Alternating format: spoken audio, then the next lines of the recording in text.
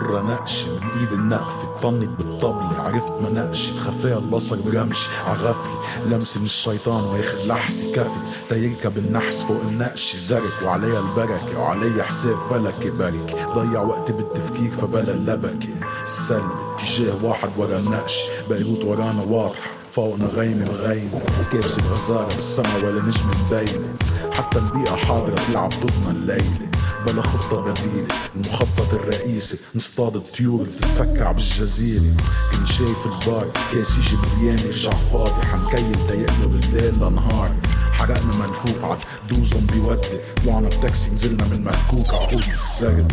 من عالوصلة العيون عم تتساءل الشباز مش من جلدين مشكوك بهوياتهم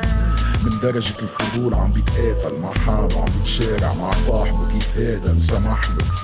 يفوت لهون كيف عنده الجرأة يطلع من بيروت لهون شو مش عارفين قديه منه مرغوب هاللون وكل سبت بيجوا مش أول مرة بشوف هالجوز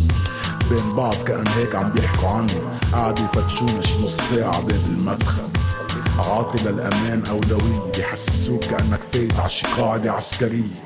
ونحن عم نتواجد بهالمكان بلا ما نتجادل فيلمك هونيك بياكل بأقل من ساعة وصل الكاس تشيرز برو كاسر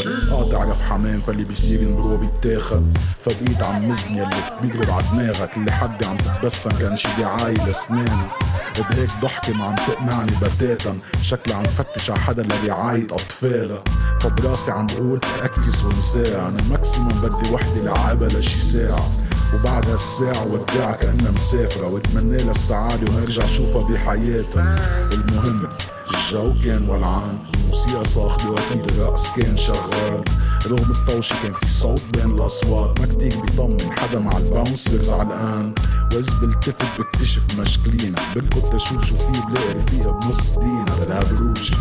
الحراس محاوطين طير سمين موقع حد الدي جي أنينة كبيرة قال كان خرب الصوت بس أنا بقول إنه السبب كان طائفي والمشكل كان مقصود فأخدونا على أوضة معزولة مش تنحكي بالموضوع بل يكملوا فينا بكوسي لأن اسمي ودوار مفتليني مسيحي بس ماشي مع محمد فسألوني عن هويتي بس شافوا هويتي جفلوا شعرات البدن وقفوا قال لي شو طلعت وسخ مثله خاب أمله شي عن البيلدينج